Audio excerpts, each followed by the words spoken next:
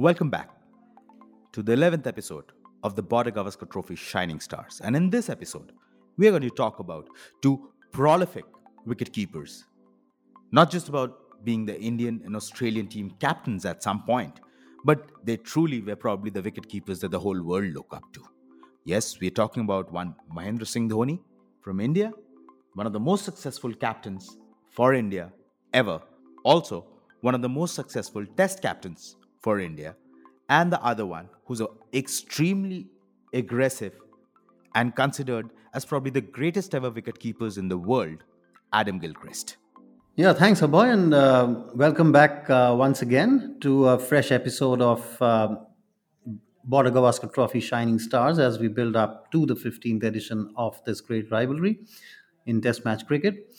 Yeah, I mean, and today's selection basically the wicket keepers of this rivalry. I mean, if you had to go back even 100 years and select your all-time best 11 test squads, I think these two would be the first name you would pen down on the list because you always need a wicketkeeper in test match cricket, and there was no one better for their respective national teams than Adam Gilchrist and Mahendra Singh Dhoni. Um, Outstanding. It basically changed the concept of keeper batsmen in Test match cricket. Both of them for their respective countries, both different in the way they approach their games. Gilchrist, a much more accomplished Test batsman, far better than Dhoni. In fact, by pure statistics, a much more accomplished wicketkeeper as well. Many more dismissals than Dhoni in that category, but both the kind of impact they could have on their respective teams in Test cricket, Gilchrist, could impact both as wicketkeeper and batsman. Dhoni more as captain and wicketkeeper. Um, as a Test batsman, Dhoni considerably. You could look at the career averages. I mean, Dhoni averages 35 from about 90 tests, while Gilchrist is close to 48 from 96 test matches. So, huge gap there in the batting performances, clearly showing that Gilchrist a much better batsman, uh, wicketkeeper batsman than Dhoni. The thing about Gilchrist, of course, he could bat top of the order as well as in the wicket-keeping position of number 6 or 7. Dhoni more in Test cricket, in that number 6, 7 slot where a regular wicket-keeper batsman comes in. So Gilchrist obviously more opportunity to bat. Dhoni much more opportunity, in fact, to captain the side, and it was the Dhoni era actually. If we talk about the second decade of the millennium now, and if you're now moving on from the first generation slowly but surely, because Gilchrist, of course, very important part of that decade as well, the first decade. But Dhoni definitely taking over nucleus of the team that will go today or has gone today to play the Border Gavaskar, nurtured by Dhoni. So both in their own ways, almost indispensable to their sides, and when in prime form, um, match winners in their own right. That's right, Shomit. I mean, it'll always be a very difficult question and a very difficult debate every time we have to compare both these great wicketkeeper batsmen. Both very aggressive in their nature, but more predominantly, it was Gilchrist and his records. His strike rate is considered to be highest in the history of both ODI and Test. Comes to showcase that how both of these wicketkeepers were actually finishers, and they love to hit through soon and move on from there. And that's about it. I mean, but Dhoni, if we have to look at certain things, while we talk about him being the most successful Indian test captains with 27 wins, what probably not many people know that his record as a test captain by numbers can be said about a lot of things, but in real, he was also the only test captain with the highest number of losses, which is 15. And I think somewhere Dhoni as a batsman was more of a limited over batsman or a limited over cricketer than the longer format of the game. And that's a debate many people like to probably, keep on talking about. But then his calmness and the way, like his mentor, Saurav Ganguly, the way he took on that charge to give way to many youngsters is something which is commendable. And probably what we need to probably talk about is Dhoni the phenomenon, probably more of a manager than maybe a on ground winning test cricketer. Yeah, it was always about Dhoni, the captain, wasn't it? In Test cricket, it was. I mean, you could always depend on him to come up, with a 50 odd or 70 odd when required in the lower middle order. Everyone knew that. The point is, uh, it wasn't much required because of the way he managed personnel in the team. Don't forget, he was captain of five of the 14 Border Gavaskar series, right from the first one in 2008-9 with Ponting in India, uh, uh, down to the 2014-15 series, where obviously he took the team and he was the captain, and then he announced his sudden retirement in that series after two test matches.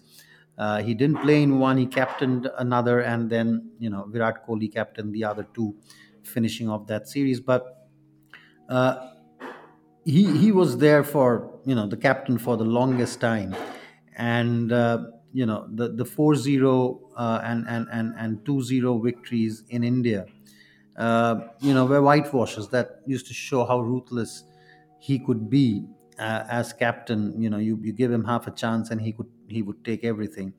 So the way he played horses for courses, he got uh, his three spinner strategy here in India, used Ashwin and Jadeja fantastically well to win those series in India. Again, going into Australia, uh, you know, also using the fast bowlers like Ishant, like bringing up bowlers like Shami and Bumrah, and searching for them. So his contribution much more as a leader, but don't forget he also had a double hundred against Australia in Test cricket. So that's what Dhoni was. I mean, you expect the unexpected. For the longest time, he didn't have a century given the position he used to bat. But that brilliant 224, I think, in Chennai, will remain etched in the memories for a long time. So that's what Dhoni was, unpredictable, and that was his what he used to bring to the table. The Australians knew they had a captain who was constantly thinking ahead of the game, and he could read conditions fantastically well, select the 11 accordingly, and get his team to execute his plans. Very little sad in my life that so much has been written about Dhoni, the finisher.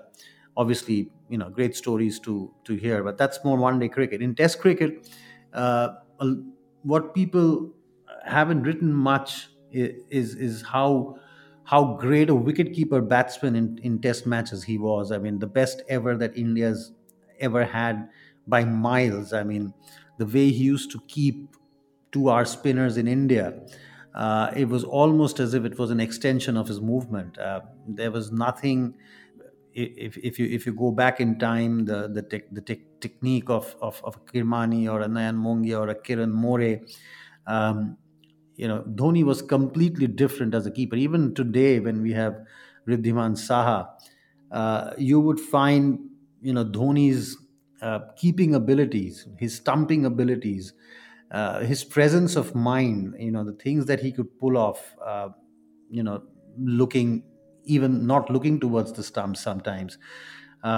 Those were the positives that Dhoni brought in as a wicketkeeper, and as a wicketkeeper from that position to read the game so well.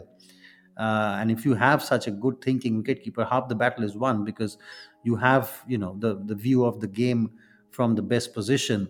You have the view of a batsman's movements, his thinkings, his footwork, the field placements, etc. And the calmness with which he went about such a big responsibility of being India Test captain and bringing off those fantastic results goes to show, that he was much more than, the slam bang Dhoni of limited overs cricket. Uh, a complete cricketer. Enjoyed, obviously didn't love, and he's quite explicit about it. He's never ever he's always shown his preference for limited overs cricket. He's never loved test matches as much, but even then, to play 90 test matches shows what a great talent and captain, and what a great contributor to the side he was.